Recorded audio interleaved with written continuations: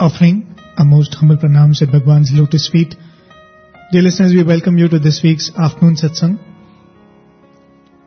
We're going to continue with the story of Ramakatha Rasavahini as always, and with me is Arvind, and with prayers to Swami we would like to begin. But as always, we begin by taking the name of the Lord, so beautifully and sweetly rendered, as we listen every week. And even as this fades, we will step into another beautiful afternoon satsang on the Ramayana. Sri Rama Rama Rameti Rame Rame Manorame Sahasranama Tattuliyam Ramanama Varanane Ramanama Varanane.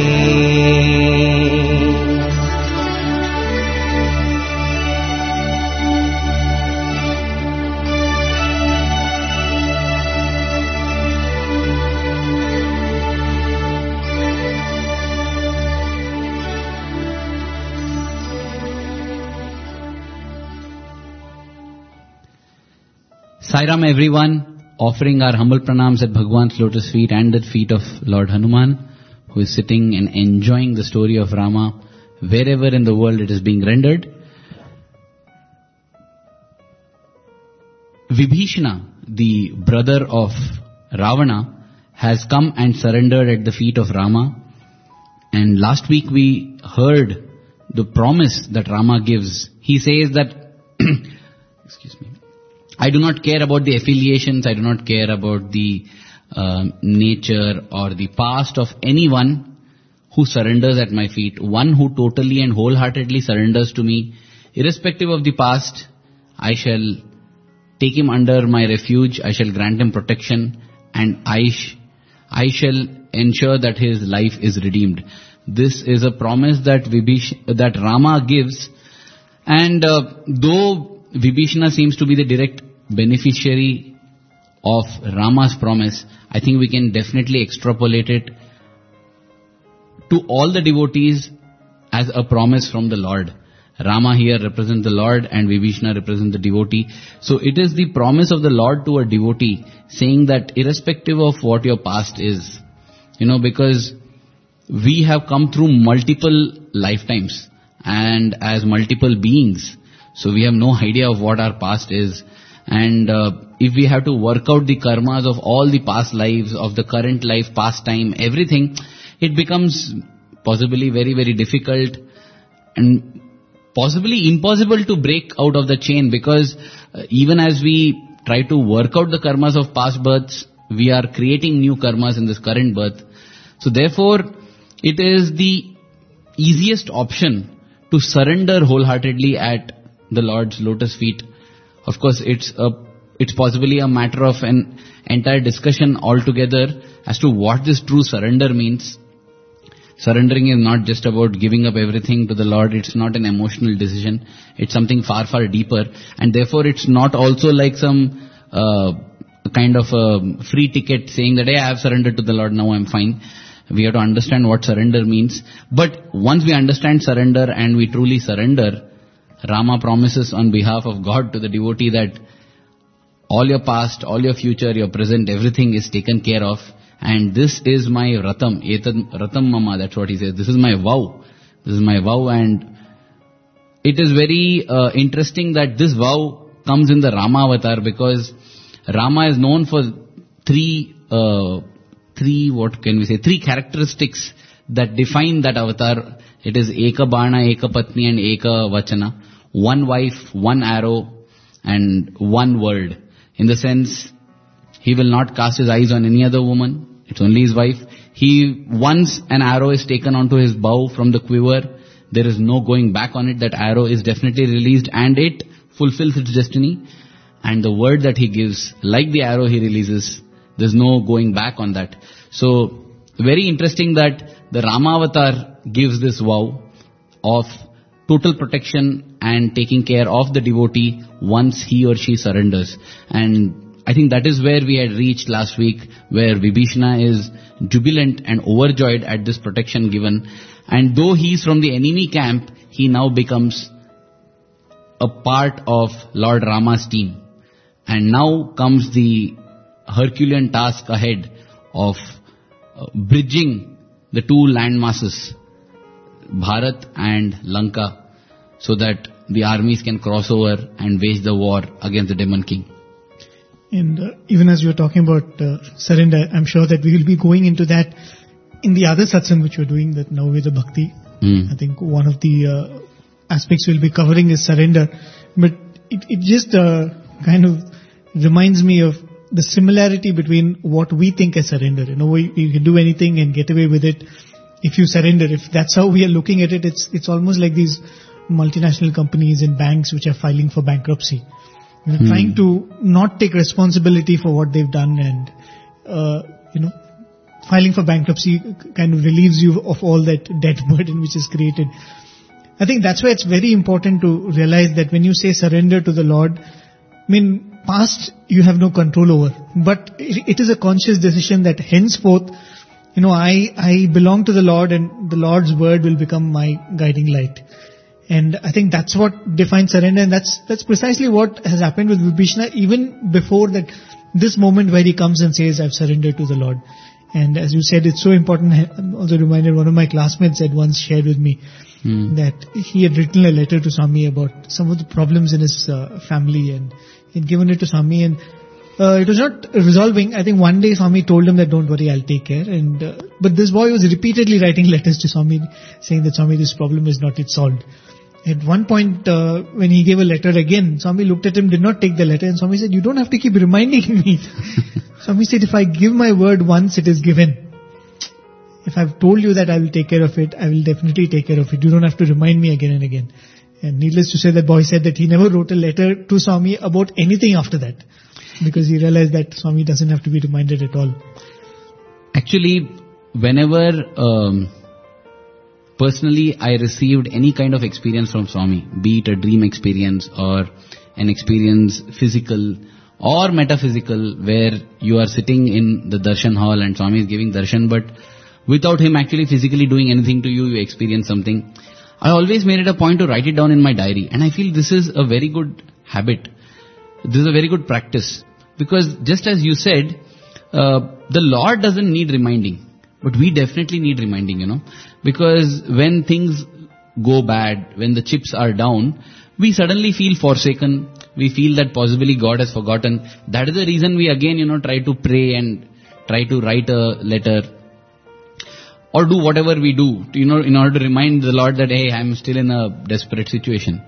I'm saying this because, recently I think I mentioned it in previous satsang also, I have been stuck up with a kind of an air conditioner problem where it's not getting resolved, and I have to contact customer support multiple times. We treat God as one massive customer support. It's just that customer support is problem based and product based, but we take God to be the customer support for everything. And we think that, like any other customer support, beyond a particular point, he also needs reminders. And just like we would do at a customer support, first 2 times we do it lovingly, pleasingly, can you do it? 2-3 times later we call and we are angry, we are upset, we get frustrated, we shout. And that's what we actually do with God also. We treat him like one big massive customer support. That is not necessary, as Swami beautifully told that student, and through him to all of us. And that's why I feel whatever the Lord says or whatever does, we write it down so that, or we write it down or we record it in some way, some manner possible. Maybe make a audio journal or a video journal, whatever, so that we can relive this over and over again in order to reinforce our own patience and our own perseverance. Because when it comes to the world, possibly we need to follow up and do other things. But when it comes to God, once He has given the word, it's a given word and nothing is going to change it. It's just a matter of we patiently waiting and not getting frustrated or irritated or angry during the wait. Because once the Lord delivers on His word, which 100% He always does, out of personal experience I'm saying, we often end up looking back at the days when we were frustrated, when we were irritated and when we cursed the Lord. and feel like real absolute fools and feel so embarrassed, and more than that, we would have lost an opportunity to grow dearer to the Lord, because here was a chance where we could, show the Lord our faith in Him. Not that He doesn't know, but it's a kind of reinforcement for our own self as to how much faith we have in the Lord, and we just let go of the opportunity because at the slightest dip, we started criticizing and condemning. And therefore I feel anything that happens, we should note it down in some way or the other and keep revisiting those.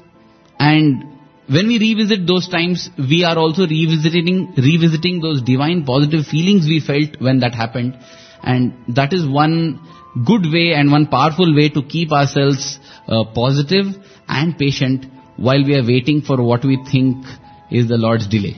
In fact, many people have this habit of when they write a letter to Swami and they say that Swami, this problem is there, they would make it a point to write a letter again to Swami when the problem gets solved. It's almost like an update. Swami does not need the prayer, Swami does not need the update.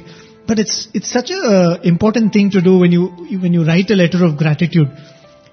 As you said, when you write it down, one thing is you revisit. I know some people who would always keep a copy of the letter they give to Swami. Oh, okay. They write 2 letters and one will be given and one will be filed. Counterfoil. Right.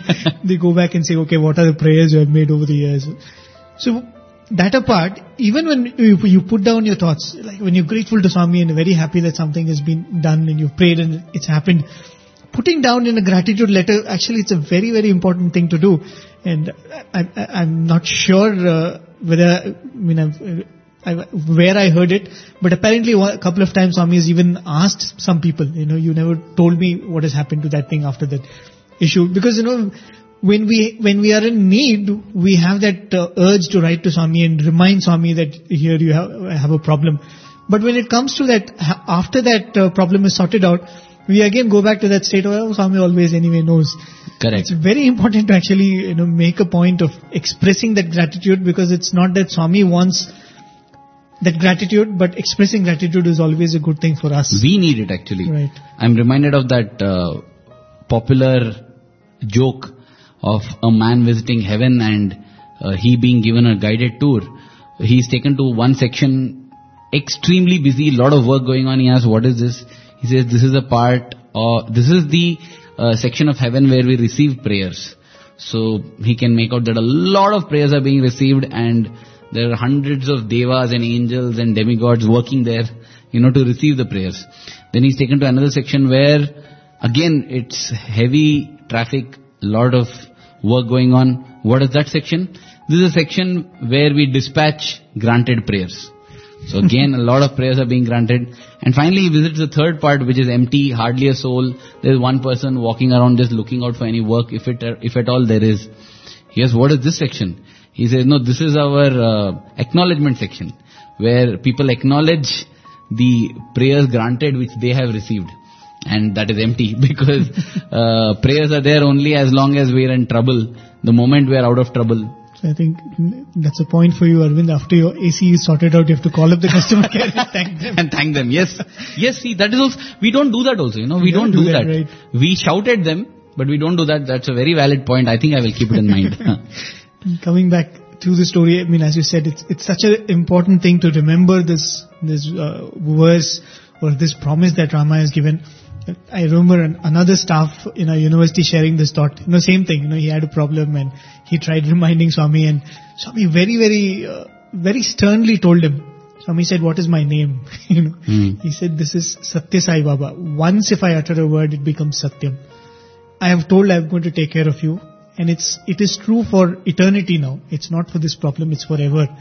And that's what he's saying. This might be in a different yuga, but it holds true even today. And what was given to Vibhishana, I think we might not be as noble as Vibhishana, but nevertheless, if we make that conscious effort to surrender to the Lord, and He's definitely there to look out for us. And now comes to the question as to how they are going to cross the ocean. One among the Vanaras, I think before this, that there is that spy who comes in. Yes. The spy is actually, it comes to that. What Okay, actually happens is that there's a dilemma on how to build the bridge. And as this discussion is going on, that is when the Right, spy right, comes in. right, right. So this discussion is going on, and one of the Vanaras suggests to Rama that the ocean or Sagara or Samudra Deva as he's called, he owes a debt to the ancestors of Rama. We had, I think in the beginning, possibly nearly 2 years back when we started this Ramakatha Rasavahini, that time we had spoken about the sons of Sagara, the 100 sons, and so that is the debt he is owing here. And so they say that since he owes you a debt, you could possibly ask for a pathway to be dried up through the ocean so that, we can make our way over there. And so such plans are going on, such debates are going on. That is when, as you mentioned, they locate a spy by name Shuka, I think, Shuka is there, a spy from Lanka. He has been sent by Ravana to gather info on the strength of the enemy. At the same time, if possible, spread fear in the enemy about the strength that Lanka possesses, the might that Lanka possesses. Actually, it's a foolish attempt because Rama has already received all the updates in case he requires them from Hanuman. And he, he would have also received the update that Hanuman is singly capable of burning down the whole of Lanka. Still, Shuka has come here, and that is when, Shuka is caught. Just like Hanuman gets caught in Lanka, Shuka gets caught over here by the Vanaras. And this is one interesting thing, Prem. The way the Rakshasas treat Hanuman is just the same as the way the Vanaras are treating Shuka, There's no difference. Like the Rakshasas try to harm Hanuman, that's exactly what the Vanaras try to do. There they're not able to do it because it's Hanuman. Here they almost succeed. They take him to Sugriva, their king, the king monkey, and he does, chop off his hands, chop off his limbs, chop off his nose, whatever, And they're ready to do that, and this Shuka, this poor spy is pleading for mercy because he's telling, don't kill me. When I was reading this part, I just felt, see the difference. Like, on the face of it appears that there's no difference between the demons and the Vanaras. They're just the same. They have the same kind of, hatred towards the enemy, and just don't spare him, don't allow him to get out alive and all this kind of feeling. And yet at the same time, the Vanaras, possibly the only thing they have done right is they have surrendered at the feet of the Lord. True. While they have surrendered at the feet of the world, at the feet of might, at the feet of, Ravana represents the world and its attractions. I feel again the powerful message over here is, it's not as if that we need to be the perfect people to surrender, to be of use for the Lord.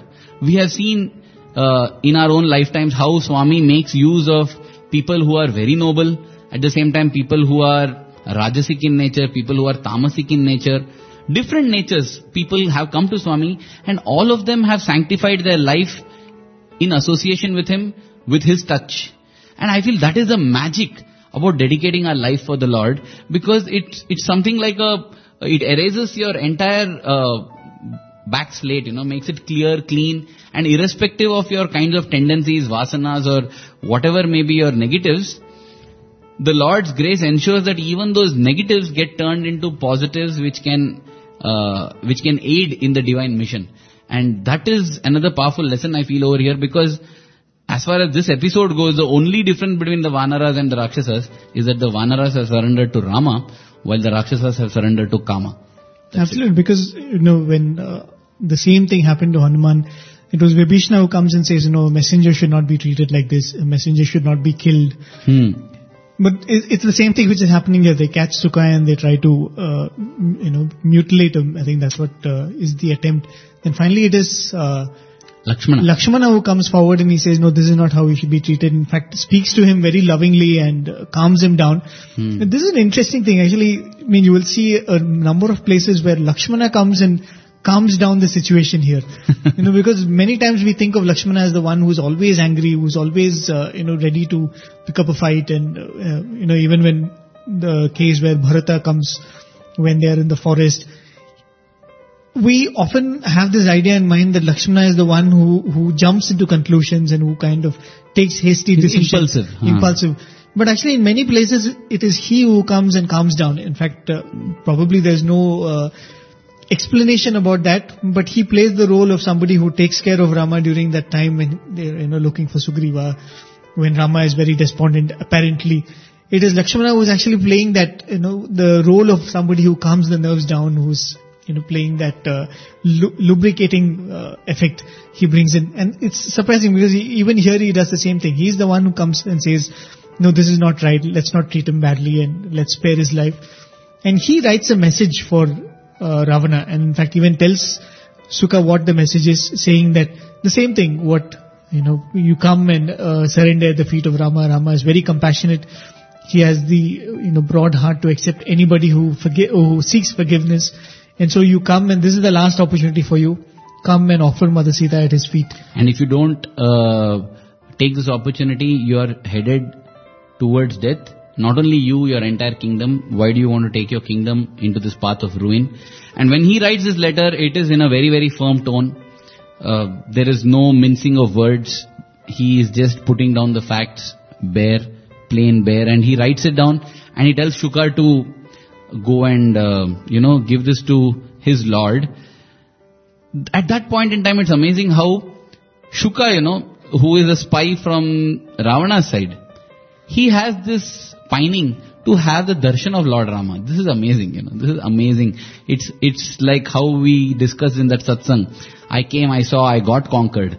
That's what happens. He's a spy from the enemy side, and he has come to actually dig information out and inflict some kind of a moral loss on the people. But he now wants to have darshan of Lord Rama. In fact, he gets his Pad Namaskar from Rama, and as Swami writes, he leaves the shores where the Vanaras are by shouting Jai Jaikars to Rama. He shouts victory slogans to Rama and goes back towards Lanka. The name Rama, where we had discussed, it means Ramyateti Rama, that which attracts. I feel that holds good to the Lord, Whoever it might be, whether you come to the Lord in order to love Him, or whether you come to the Lord to hate Him, you will end up being lost in awe for the Lord and being lost in your love for the Lord. That is what happens to anybody who comes to the Lord, because that is the nature of divine love, and it need not be physically expressed for one person to understand it, because even when we look at the experience of many devotees with Swami, many of them have not had the opportunity of personal interaction with him, either in an interview room or even during the darshan lines. Some of them, their only interaction is just looking at him or him looking at them, or not even that much. They just see him during darshan, but that in itself has transformed their life, and they definitely credit it to divine love, which shows us the power of divine love. It doesn't need actually a physical interaction, or it's not as if now if I come to Swami, how can I receive His divine love? I have come 4 years too late. Nothing like that. It's never too early, never too late when it comes to the Lord, because we come to the Lord at the perfect time, and no obstacle can exist, whether it's time or space, between the Lord and us, irrespective of the time, irrespective of the space, irrespective of any other constraint. We can get touched by the divine love if the Lord so wills. And that is what I think we can learn from the episode of Shuka going back to Lanka, singing the glories of Rama, thrilled by touching the feet of Rama. And what he would have undergone in that period, because according to the Valmiki Ramayana, it is believed that Sukha actually stays for 3 or 4 days or maybe even longer in the camp of the Vanaras. Because apparently he's been injured by then, by the time he's allowed to go back to Lanka. So it seems Lord Rama tells him that, you can stay till you recoup. He's saying, he won't be able to leap across that ocean, so he's allowed to stay back and recoup his energy and then go. So as you said, there's so much of similarity in the way the Vanaras and the Rakshasas are behaving. But here is somebody who is able to marshal that same, rawness in such a manner that, it doesn't affect anybody or harm anybody. So I think that was what would have thrilled somebody like Shuka. Those 3 or 4 days probably he would have been a guest in that camp and the way he was treated. And then when he returns, it's quite understandable the way he speaks in Ravana's court, because he speaks in a manner which just would have enraged Ravana. He would have reached very overwhelmed. I'm reminded from the scene in the movie Shirdi Ke Sai Baba, where I think Nana Saheb Chandorkar, he is a very high government official, and therefore he commands over several police officers in the area, and one such police officer is Das Ganu. Right.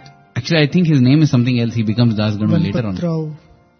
Ganpat Rao. Yes, something. So he is quite, if I can say, haughty and hot-headed, at the same time very efficient kind of officer.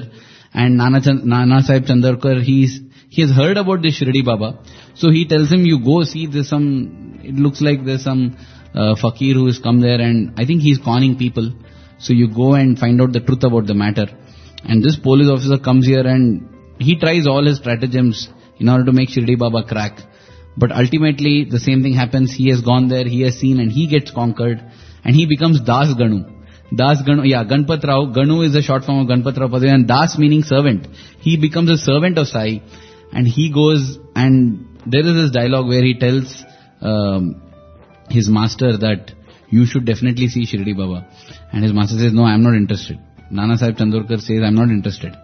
Later on in life, he becomes a great devotee of Baba. But at that point in time, he says, I am not interested. And that time he says, Lord, see, let it not happen that everywhere where you walk ahead and I walk behind you. In this greatest walk of our life, let it not happen that I am walking ahead of you and you are walking behind me. Please, here also go ahead, and that is how we encourage this. So, that is the kind of influence and impact a master, the Lord has on you, and that is the kind of impact that has happened on Shuka also. Just like how Das Ganu goes back and tells his master that, master, you're luckier than me, you are my boss in every other sense. Only in this greatest journey I seem to have become your boss. The way Das Ganu tells it to Nana Sahib Chandorkar, that way Shuka tells to Ravana. He says, but before he can even open his mouth, it's Ravana who starts off the conversation. He asks, how is that pest Vibhishana? He compares Vibhishana to a pest who has been bred in the granary called Lanka. So he asks, how is that pest? Because he has eaten here and he has done nothing but negative over here, and finally he has gone over to that side.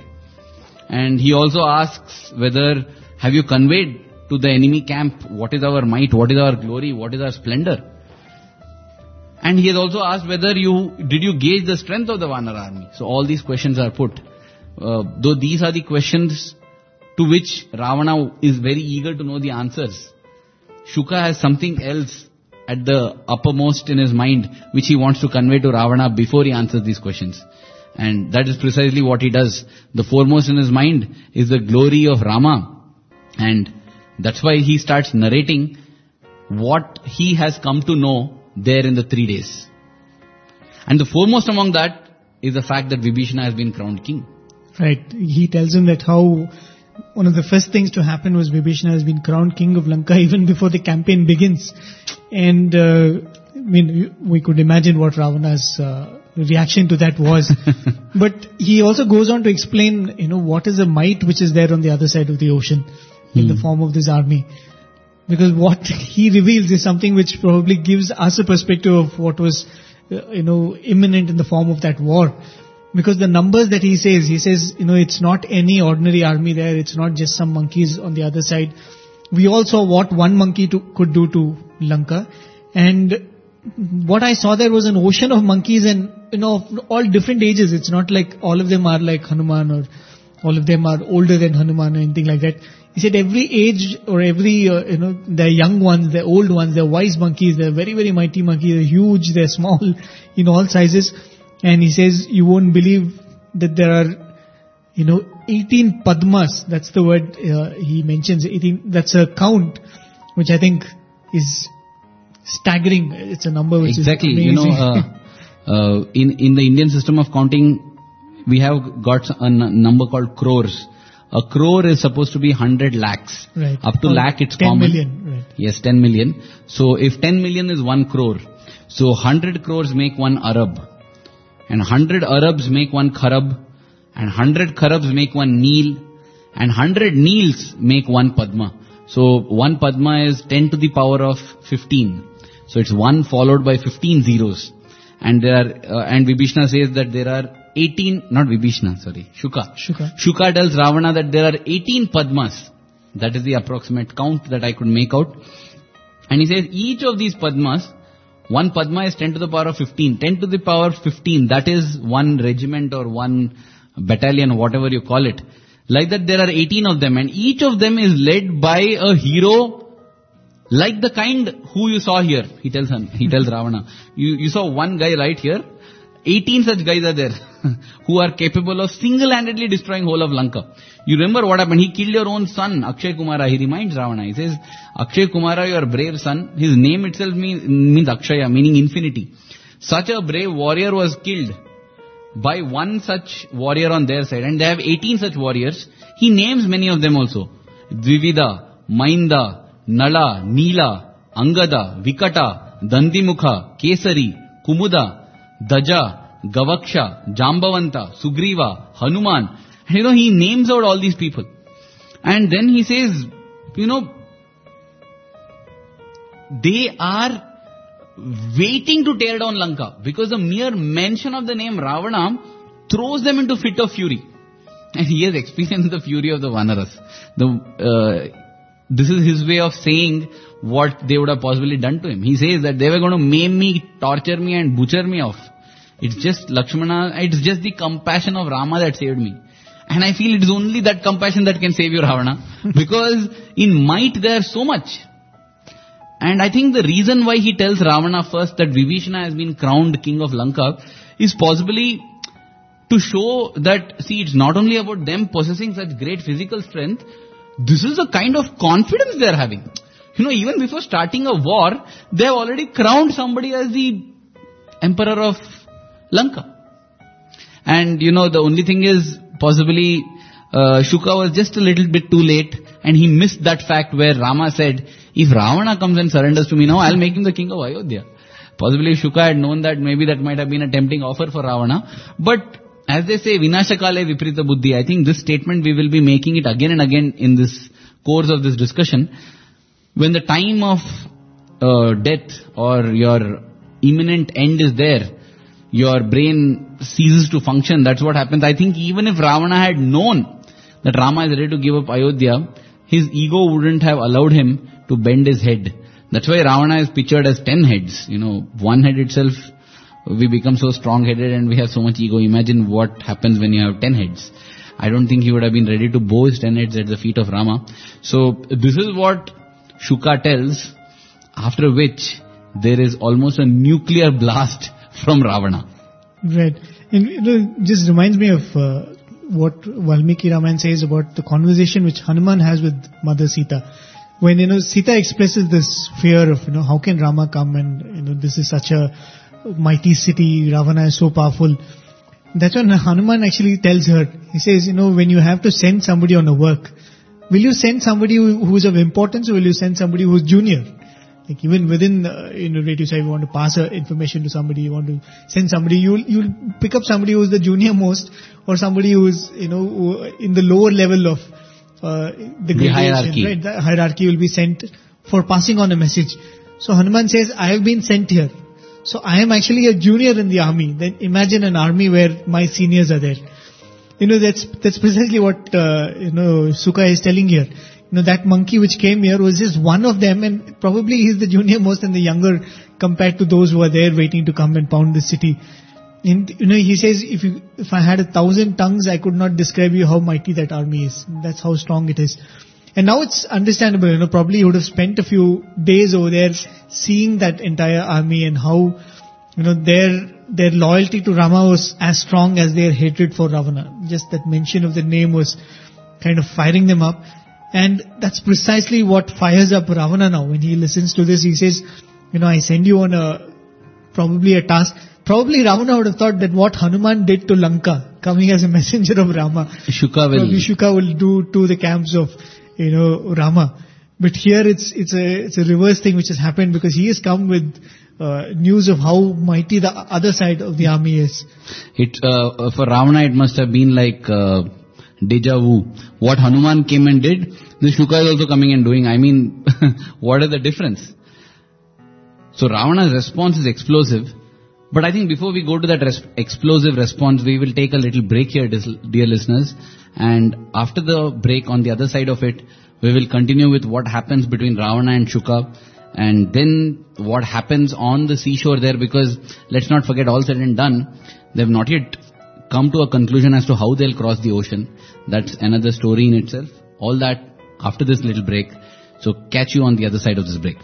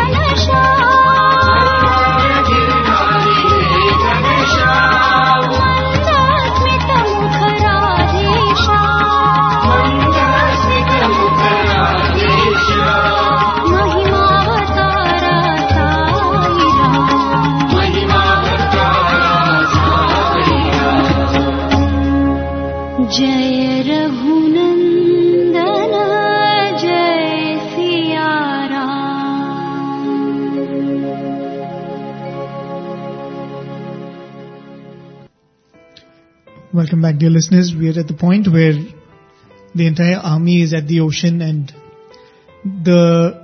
they are still deliberating of how to cross that, I think 100 yojanas. Correct. That is what is the distance between the two shores. So how are they going to cross it? And I think, any of us who have observed monkeys will know that monkeys have a kind of a repulsion towards water. You would always see that even in cities which are on the banks of a river. You see that monkeys will never come near the place where there is water. It's always there. So in many ways, actually, it's a very symbolic thing, especially people who speak about this part. It is about, when very often you say monkey and you draw a similarity between the mind and the monkey. So this is when, the mind is forced to do something which it is usually scared of. And when led by the Lord, it even accomplishes and overcomes that which is its most, greatest fear. In this episode of the entire army of monkeys crossing over that ocean, which is not just, a small puddle or a small stream or anything. It's like 100 yojanas, which means after a certain point you don't see land on both sides. That's the distance.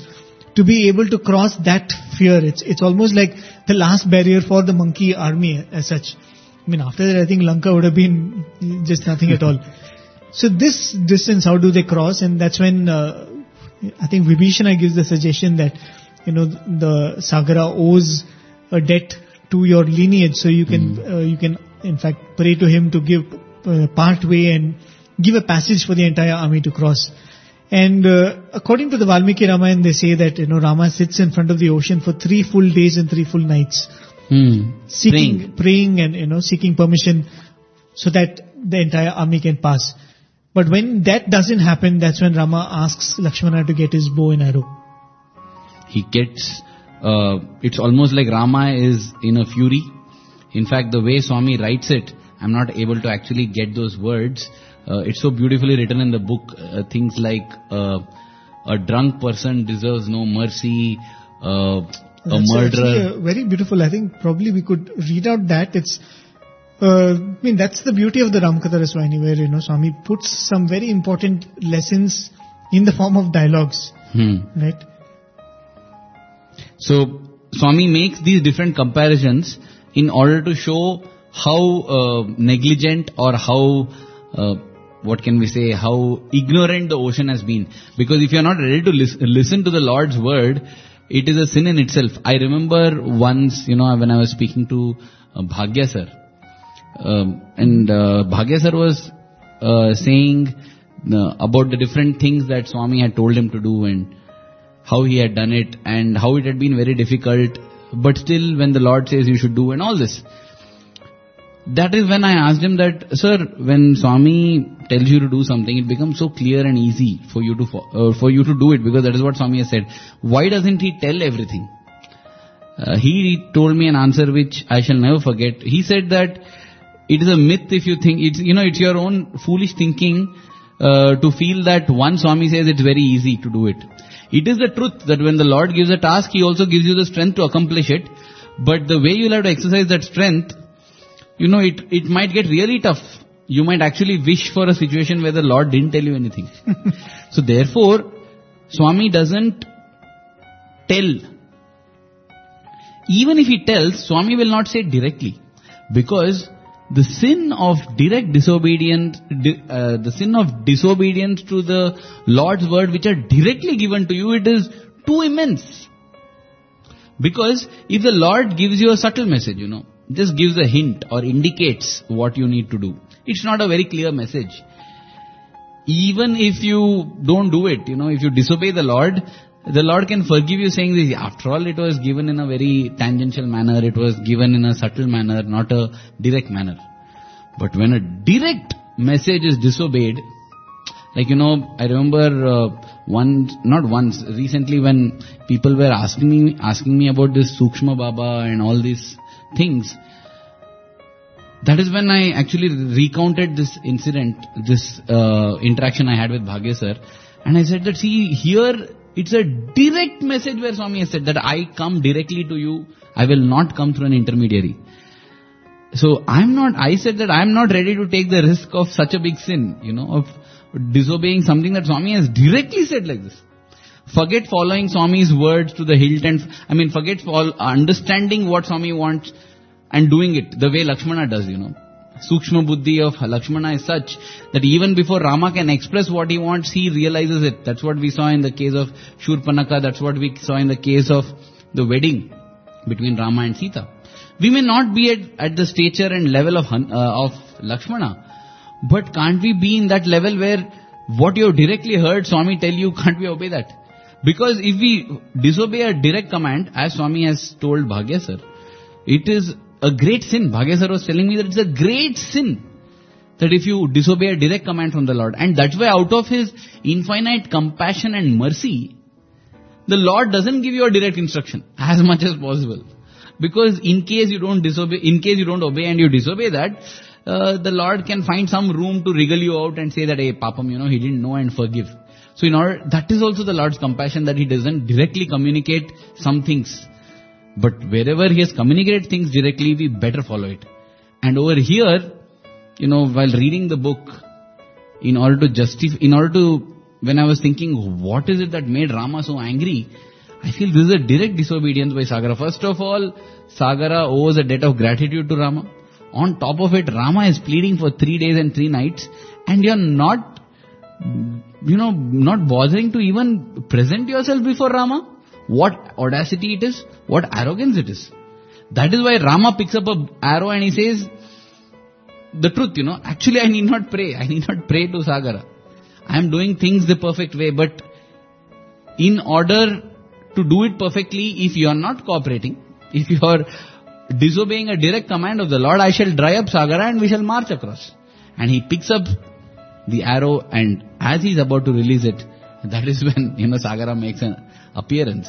It's almost like when Rama lost in temper in courts, immediately the response was there. Sometimes the Lord will have to descend to our level in order to make us understand. Many times, Swami tells us nicely, do this, don't do that. And we don't listen. Even in this case of the Sukshma Baba, that is exactly what happened. I feel funny even calling it Sukshma Baba, the Sukshma stuff. There was this person who was narrating as to how he heard Swami's discourses where Swami is saying don't go and all that, but still he felt, let me just go. And then he says, in his dream, the way Swami came and ripped him apart, he began to shiver and he said, no, I don't want to go there. I'll just stay back and whatever Swami guides me, I will do that way. Now I was thinking, why is it that you needed Swami to come in that Rudra Rupa and tell you, don't go there? There must be, that is where I feel that sometimes the Lord has to descend to our level in order that we understand. Otherwise we will always take Him for granted. So that is what Rama does over here. And in all his anger, as he takes out the arrow, there Sagara appears before him and he says, Lord, stop, don't do it. It's very true when you say that, even as you were saying that Swami can tell us directly, it calls for a lot of surrender. When you talk of surrender, what goes with that is that ability to obey Swami. Because I have seen sometimes, there was once a junior of mine, I've seen this happen in front of my eyes. This boy was, Swami used to talk to him a lot. Swami used to give him a lot of guidance. Swami told him what subject to take. And he was in his 11th or 12th at the time. So when he came to his 12th, his father had very strictly told him that, you have to apply for the IITs. So this boy did not have the... Engineering. Right, engineering. This boy did not have the guts to go against his father or, say anything to him. But he had this fear, what if Swami sees me and asks me, what are you going to do after your 12th? And when Swami asks you, you're supposed to say, Swami, tell me what I'm supposed to do. You can't tell Swami, I've decided already that I'm going to go for engineering. So this boy, was in that fix. He did not know how to handle the situation. If it arose. Right. And at the same time, you can't, run away from having Swami's darshan. So he would come and sit behind the tall boys and try to hide behind them, not show Swami his face, so that situation will not arise where Swami will see him and ask him, what are you doing or what are you planning to do after your 12th standard? Of course, it's completely silly, but, this is what happens. We think that it's very easy when given a direct command, but it involves a lot of things. How many of us really have the guts to stand up and say that this is what Swami has told and I will do it. And I will do, precisely all of these things which we go through, the case of Vibhishana, the case of all these devotees. It needs a lot of pushing from all sides for you to, take that leap of faith. And that's what it really means when you say, when you talk of phenomena like this, which people are not able to resist the temptation to go after. That's what it is, to able to stand up and say that this is what Swami has told clearly and I have to go by it, however much I'm tempted to, follow all these other things. And coming back to that particular dialogue which Swami writes, where, Rama gets up and in anger, why he decides to take up the bow and arrow. Because it's very interesting, a seemingly insignificant moment. Probably Swami could have just glossed over it and said that this is what happened and then the ocean arose. But at this point, Swami is giving a very profound message. Probably we'll just read out those 4 lines where Swami says, when Rama was about to shoot the arrow, he says, haughty people deserve no kindness. Mischievously cruel people deserve no softness. Misers by nature deserve no moral teaching. Egotistic persons deserve no advice.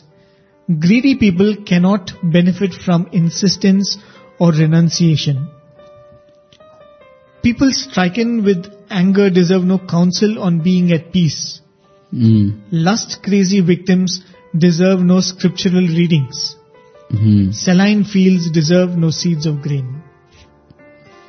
And in the same way, Sagara deserves no mercy. That is how Rama completes and picks up the arrow. And Sagara appears and he says that, Lord, please forgive me, but my nature is to be the ocean.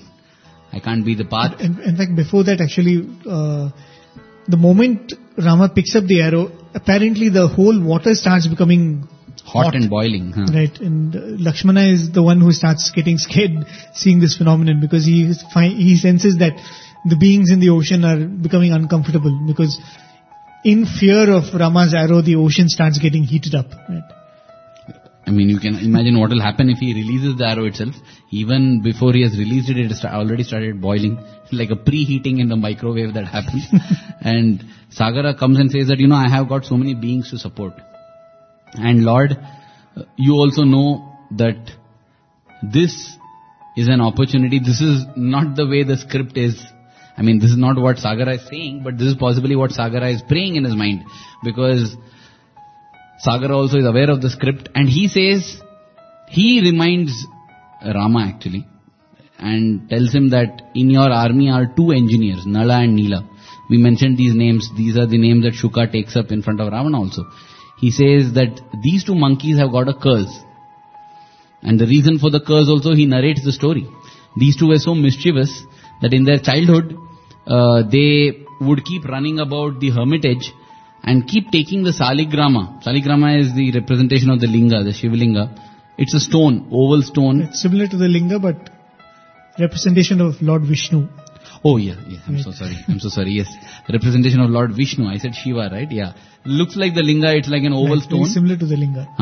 It's egg-shaped, I think, One side is little narrow, the other side is little broad. Okay. And this kind of smooth stone, spherical one, not spherical, oval in shape, they would toss it into the river. They would keep throwing it into the river. That is when the hermits and the sages curse these Nala and Nila and tell them that whatever you throw in the water will not sink. It will always float. It's almost like protecting themselves. It will not sink and it will remain where it is. And it will float. Right. So when it floats, it's easy that in case these 2 do some mischief also, you can retrieve the saligrama that has been thrown. Right. And Sagara reminds Rama about Nala and Nila and tells him that, now this is an opportunity where that curse becomes a blessing. That curse also has been cast on them in order that they can aid you in this mission. So if you dry me up, oh Rama, if you dry me up, you will be depriving 2 beings of the very purpose of their lives. The very purpose of their lives is to assist you in this divine mission. So please, don't go by this way. You use their help. I will provide all the assistance I can to ensure that this bridge remains in place. Nala and Nila can build a bridge because whatever they cast into the ocean will not sink. It will float. So you can use their help to build a bridge across me. I shall provide all the necessary facilities that is required. In the sense, Sagara promises that there are several reptiles and dangerous creatures living in the depths. I shall ensure that none of them gives any trouble to your army or the bridge building, which can go on peacefully. That is the promise Sagara makes. And when we look at this whole episode, it just feels like the whole thing is part of the master plan and it's just proceeding. Everything else is drama and acting, And that is done in order to leave a profound message for all of us. So when Sagara tells this, Rama says, okay, I agree, that's a good idea, that's a good plan. But once I take an arrow, I can't put it back. Right. So tell me, I have to release it. Now again, this is not there in the Ramakatha Rasavahini, but in the original Valmiki Ramayana, Sagara tells that along my northernmost point there, drinking my waters are people of a land that is very wicked. Mm-hmm. All the people there are wicked, they are robbers, they are thieves, they do not follow dharma at all. I feel ashamed, I feel humiliated that they use my waters. I feel defiled, I feel polluted. So please direct your arrow northwards. And it is said that the place where Rama directs his arrow and it falls, it becomes the Maru desert. That's how it is referred to in the Valmiki Ramayana. And if we check the place today, it is that place in Rajasthan, in the region of Jaisalmer. The entire part is a desert. Okay. And that is what has happened. So it is said that the entire desert was created because of the impact of Rama's arrow. Instead of drying up the ocean, it dried up a piece of land, and that is where the great Indian desert is. It's amazing because, India is possibly the only country in the world which has all kinds of ecosystems. From the wettest to the snowiest, to the driest, to the coldest, to everything, It's amazing. And without this, India's ecosystem would have been incomplete. Anyway, that is what happens. And Rama directs his arrow towards the north, and in the region of Jaisalmer in Rajasthan, it forms the Maru desert, which is part of the Thar desert in India today.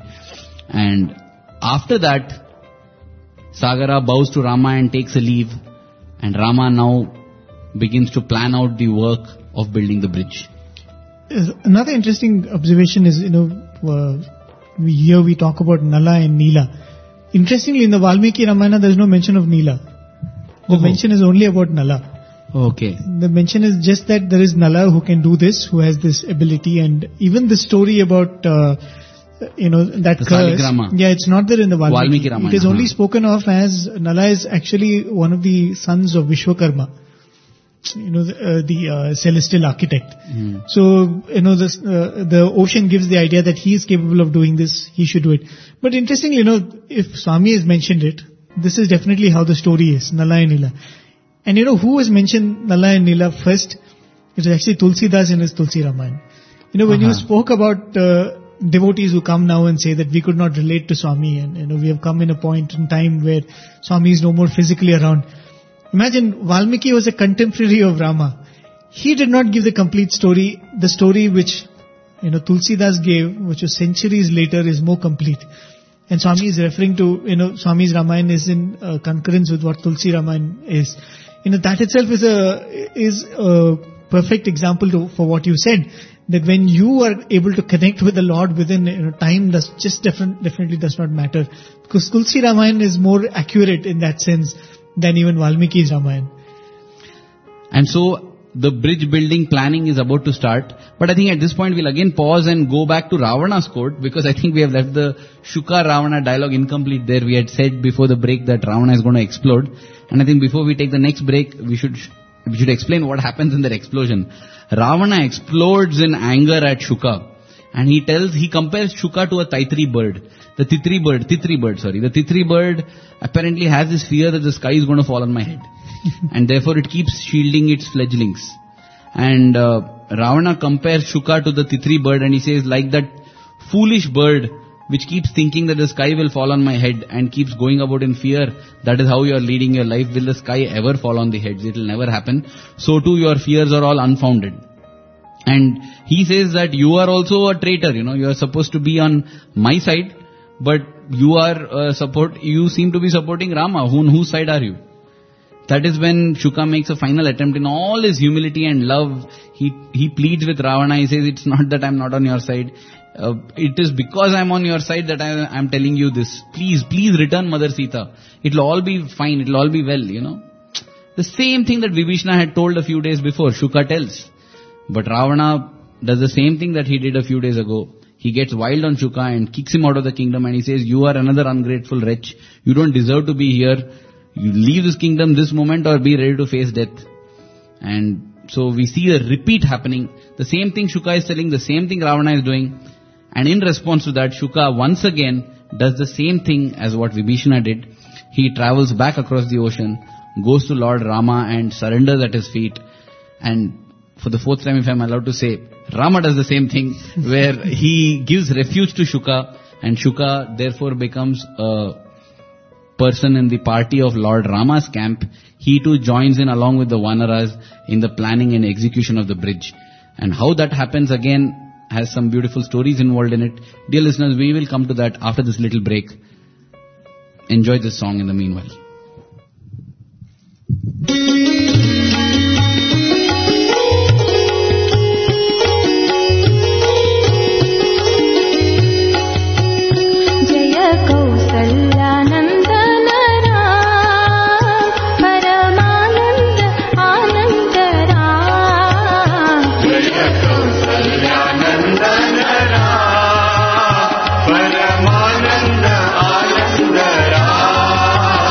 Jaya Kausalyanandana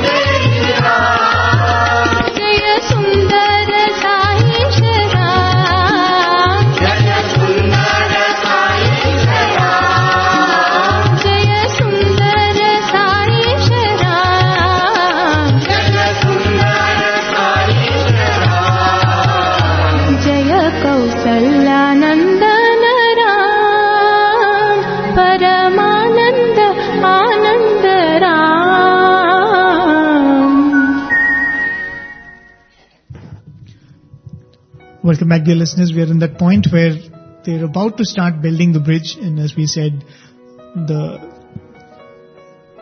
god of that ocean himself points out Nala and Nila and tells them that they have this ability where when they throw some things onto water, it doesn't sink, it floats. So, it is hinted to Lord Rama that this curse can be used as a blessing at this point, and they can build this bridge, and of course Nala and Nila are more than happy to be of use in this process. They come forward, and now they have to find objects to be thrown into the ocean, because 100 yojanas, that's a real long distance, and to be able to find rocks and boulders to put all through that path, and going by the numbers which was mentioned, 18 Padmas, that many people have to walk across this bridge. Many monkeys and bears. Right, so that's the width of the bridge which had to be built. And so it is decided that all these monkeys will go into the landmass, right into the Indian subcontinent, and start plucking out peaks and hillocks and pass it on from one to the other, which finally, Nala and Nila will throw into the water, and they will start making the bridge.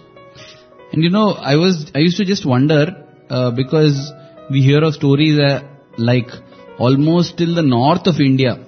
From there they are plucking out peaks and sending it, for building the bridge. And the way it is mentioned is they made this chain where they pass on these mountains and hillocks and boulders to build the bridge. So I used to wonder as to how can you form such a huge chain. I used to think that possibly each monkey would run for 3 kilometers carrying a mountain or boulder. But recently, having read the number, 18 Padmas, yes, you can form a human chain. Right, you can form a monkey chain. 100 crores, something like that. Much, right. That 10 to the power 15, right? 10 to the power of 15, yes. That's one Padma. Yes, it goes into trillions, and so you can definitely form the chain.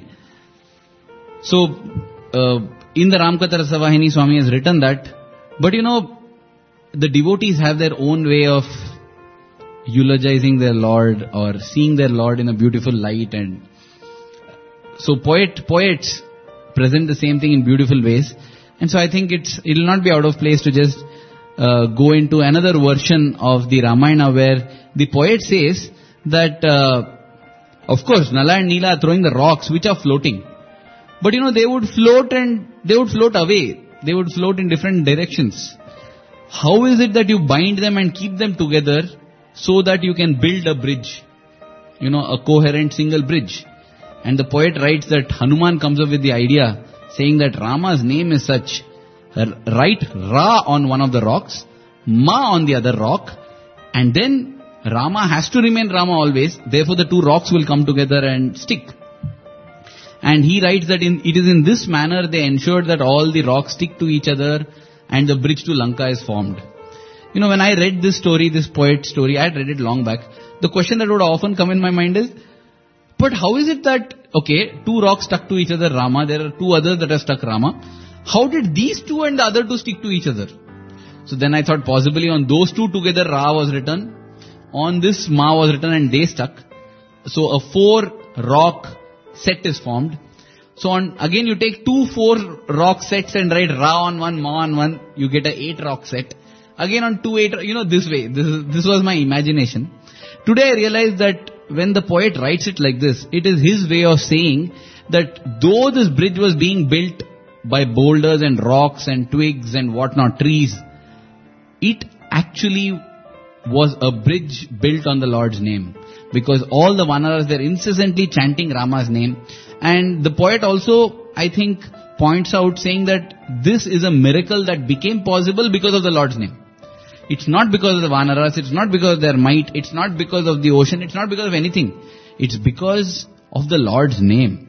But the Lord is such that He always gives credit to His devotees. We have seen Swami do that. Swami says, no, this was not built like this is the person. He felicitates people. He says that these are the people. We have seen that happening in Sai Kulwant multiple times. Seniors working as staff in the hospital, in the trust, they've all been felicitated by Swami.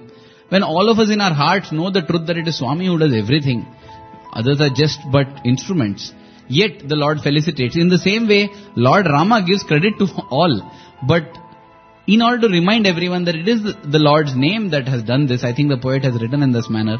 So, therefore, this is another beautiful story that is often quoted about how Ra and Ma were written on different boulders so that they stick together and this bridge to Lanka is formed. Right, and in the similar manner, there's another story which is often narrated, which is also very sweet, and again, it's the idea behind the story or the message which is trying to be conveyed. Seeing all these Vanaras build this huge bridge. I mean, as we said before, peaks and hills are being brought and thrown into the water, and it's all floating. I mean, you can't even imagine, if it's happening in front of your eyes, what a sight it would be. And apparently it seems Lord Rama is standing there and seeing this whole thing happen, and he's saying, what a wonder it is. How is it that these stones are floating? So apparently he silently goes to the shore and he picks up a small rock and throws into the water, and instantly it sinks. So he's saying, what a wonder it is that these people are able to accomplish this. And apparently Hanuman sees this from behind, and he sees that, what Rama is trying to do. And he comes up to him and says that, Lord, there is no way that rock which you throw into the water is going to float. Then Rama says, how is that? How is Nala and Nila able to, of course the story behind the curse and all is that, but why after all such a small rock, why is it not floating? No, it's almost like, because it's a poet's imagination, it's like a rock carrying my name floats. Right. But I myself am putting a rock and it is sinking. What's happening, It's my name that's holding the bridge together there. Right. And me myself am putting one small rock in the ocean and it's not floating. It's almost like Rama suffers a bout of low self-esteem. Right, and that's when Hanuman explains it so beautifully. He says, Lord, anybody who has been dropped by you, how can he ever float? It could even be a rock, but if dropped by you, that person has to sink. And therefore, Lord never let go of anyone, and the Lord never lets go of any one of us. He always holds us. He never drops us. He always helps us to float. And again, it's very symbolic here, There are so many metaphors possible here, so many similes possible. No wonder it has inspired a plethora of poets to write about this. The ocean can be compared to the ocean of worldly existence, the Bhavasagara, and how the Lord's name helps you float. Even though you're a rock, you float on the Lord's name. At the same time, if it so happens that you let go of the Lord or the Lord lets go of you, then nothing can save you. You are bound to sink, as it happened with the rock that Rama threw. Again, that is another story that is Kavi Kalpana, which is the imagination of the poet. And the imagination of the poet is not without a reason. It conveys a beautiful message. It conveys a beautiful story. So that is what happens, and the bridge building goes on. As we said, from all over the Indian subcontinent, rocks are brought, and it takes 5 days to build the bridge. It is said on the first day, 14 yojanas are covered. On the second day, 20 yojanas.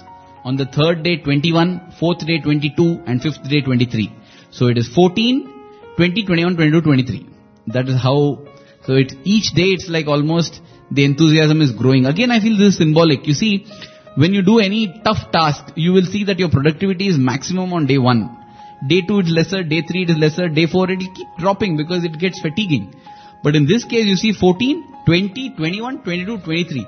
With each day, the enthusiasm is increasing. Again, points out, if you add up 14, 20, 21, 22, 23, it comes to 100 yojanas.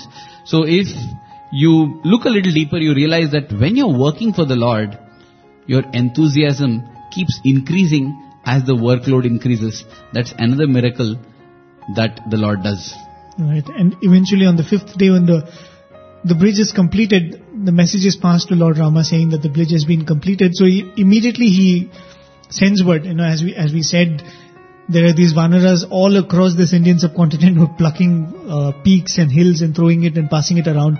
So Lord Rama immediately sends word that tell all the Vanaras to place whatever they are having in their hands, whichever hill or boulder or whatever it is, wherever they are, and to take rest wherever they are for a day or so, and then come to the shores of the peninsula where they will start embarking on this journey. And at this point it is said that Hanuman is there in what was going to be later known as Vrindavan. I think that should be right in Gujarat, right? Vrindavan, Uttar Pradesh. Uttar Pradesh. Right. Right on top. I mean, that's just across Near Mathura. the subcontinent. And that is where when he keeps one mountain down, he realizes that the mountain starts sobbing. And in fact, Swami himself mentions this in the Ramakatha Rasvayini. I don't remember reading it in this part of the story. Of course, we've heard it from Swami many times. Swami mentions it in the Ramakatha Rasvayini itself, this episode where, this boulder starts crying and saying that, alas, I've lost this opportunity to be... The hill starts crying. Right, this hill starts crying. I've lost this opportunity to be a part of Lord's mission. So immediately Hanuman comes to Rama and he is so thrilled seeing this response of this hill, and he says that this is what happened. And then Rama tells, don't worry, just go and tell this hill that when I come back in the next yuga, I will hold it up in my hands for 7 full days. Right? And the moment you tell this, the hill will rejoice. Don't worry. And Swami says that was the hill which became the Govardhana hill in the Dwapara Yuga. And, it goes to show how much of all these avataric missions are pre-planned, Everything is perfectly in place. So much for Indra's ego. Exactly. Yeah, it was bound to happen. Right. It was already written in the Treta Yuga itself. And see, it's amazing when Rama tells all the Vanaras to rest. If Hanuman is up there, this Vrindavan is almost in line with Ayodhya. Right. In terms of the latitude lines, if you see, it comes that much north.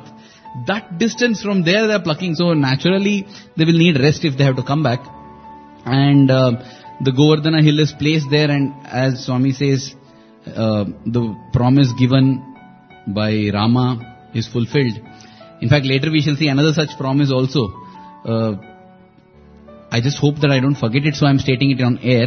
The promise that Jambavan seeks, saying that Rama, I want to wrestle with you. Right. That happens at the end of the war. So we see quite a lot of promises given during the Rama avatar, which was fulfilled during the Krishna avatar, which shows that, of course, there may be delays, but there are never denials. Once the Lord gives the word, Janmas may pass, eras may pass, eons may change, but the word will be fulfilled. There's nothing to worry about that. That's the thing. And so that is how the bridge is built, and they're all ready to cross over. But I think before we conclude today's Satsang Prem, just one little point that we missed, very interesting, is two dialogues or two statements that the Vanaras make to Lord Rama during the bridge being built. One of it is, I feel it is important to mention it because it shows the devotion and love that they have, at the same time gives us a message. One of the things is that Vanara says that, Lord, when you are taking us across the Bhavasagara, across the ocean of worldly existence, mundane existence itself, is it a big deal for you to take us across this ocean? You were saying that monkeys are mortally scared of water. It is this kind of faith that they have in Rama, that when he is taking us across Bhavasagara, what is this ocean? After all, what is this? Just a little worldly ocean. That is what makes them overcome their fear. That is possibly what is meant by Abhayam. We call it Abhaya Hasta. Abhaya actually means non-fear. Hasta means hand. The hand that confers fearlessness. So this is that Abhaya that comes from the Lord's hand when we offer our faith and love to Him. That is one thing. And the other dialogue which I was mentioning is what Jambavan, the emperor of the bear army, makes to Rama. He says, Rama, with your one arrow, you can dry up this whole ocean. But then Rama, that ocean will not get dried up. No need to worry, because it is going to get filled again with salt water that comes as the tears of the widows of Lanka. So again, it's a beautiful literary technique where Swami gives an idea of what is impending, what is going to happen also. At the same time, it's a very poetic manner, a poetic way of describing the gory battle that is going to take place. So these were two little anecdotes that happen while the bridge is being built, and Swami has mentioned in the Ramkatha. I just thought we'll mention that before we conclude this afternoon satsang. Right. probably another thing which strikes me is, when you say that they go right up to Mathura, Vrindavan, and that is the assembly line which is formed. That's how far it is. It's, when you look at it, it's for 100 yojanas. 100 miles is what has to be crossed, and you're talking about a distance of 2,000 kilometers. That's how much it takes. Probably the message is, that distance on land was nothing for the monkeys. For them to travel that land and do that is nothing much. But for them, this 100 yojanas of water was something which was so scary for them. So it's almost like the Lord saying that do what you can, and what you cannot, I will make you do it. You don't have to worry about your, inabilities. That I will make you do it, but what you can do it, I think that's precisely what all of us are doing. When we get into a job, when we get into seva or whatever it is, whatever is within our ability to do. We have 24 hours in a day, and we say, Swami, we will offer a few minutes of this to you in prayer, in service, in whatever it is, which is within our ability. It's not beyond us. But as you said, crossing the Bhavasagara is something which is definitely not something which we can accomplish on our own. And Swami is saying that for that, don't worry, I will take you across. Do what you can, what you cannot, I will make you do it. And Prem, I know I had promised that we are concluding with this, but I'm making one more statement here so that we definitely have to take it up in the next Ramkatha fortnight. I got reminded of it when you said, we do what we can and the Lord will take care of the rest. I remembered the story of the squirrel, which is so important. Right. How can we forget it? It is not there in the Ramkatha Rasavahini, but it's another beautiful, poetic story which we can't afford to miss. So possibly in the fortnight, after the coming fortnight, when we take up Ramkatha again, we will go to this bridge building with the story of the little squirrel, because though we can narrate that little story, that story has connections to one brother, Sai brother, who has had an amazing experience with Swami. So I thought it will be good to mention them in tandem.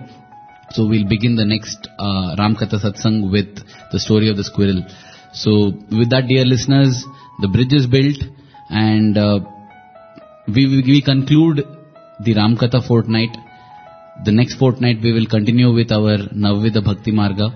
I think we had completed Shravanam, Kirtanam. We will be taking up Vishnu Smaranam, the third path or the third mode. But till then, it is Sai Ram from both of us here. We offer this effort of ours at the lotus feet of Swami.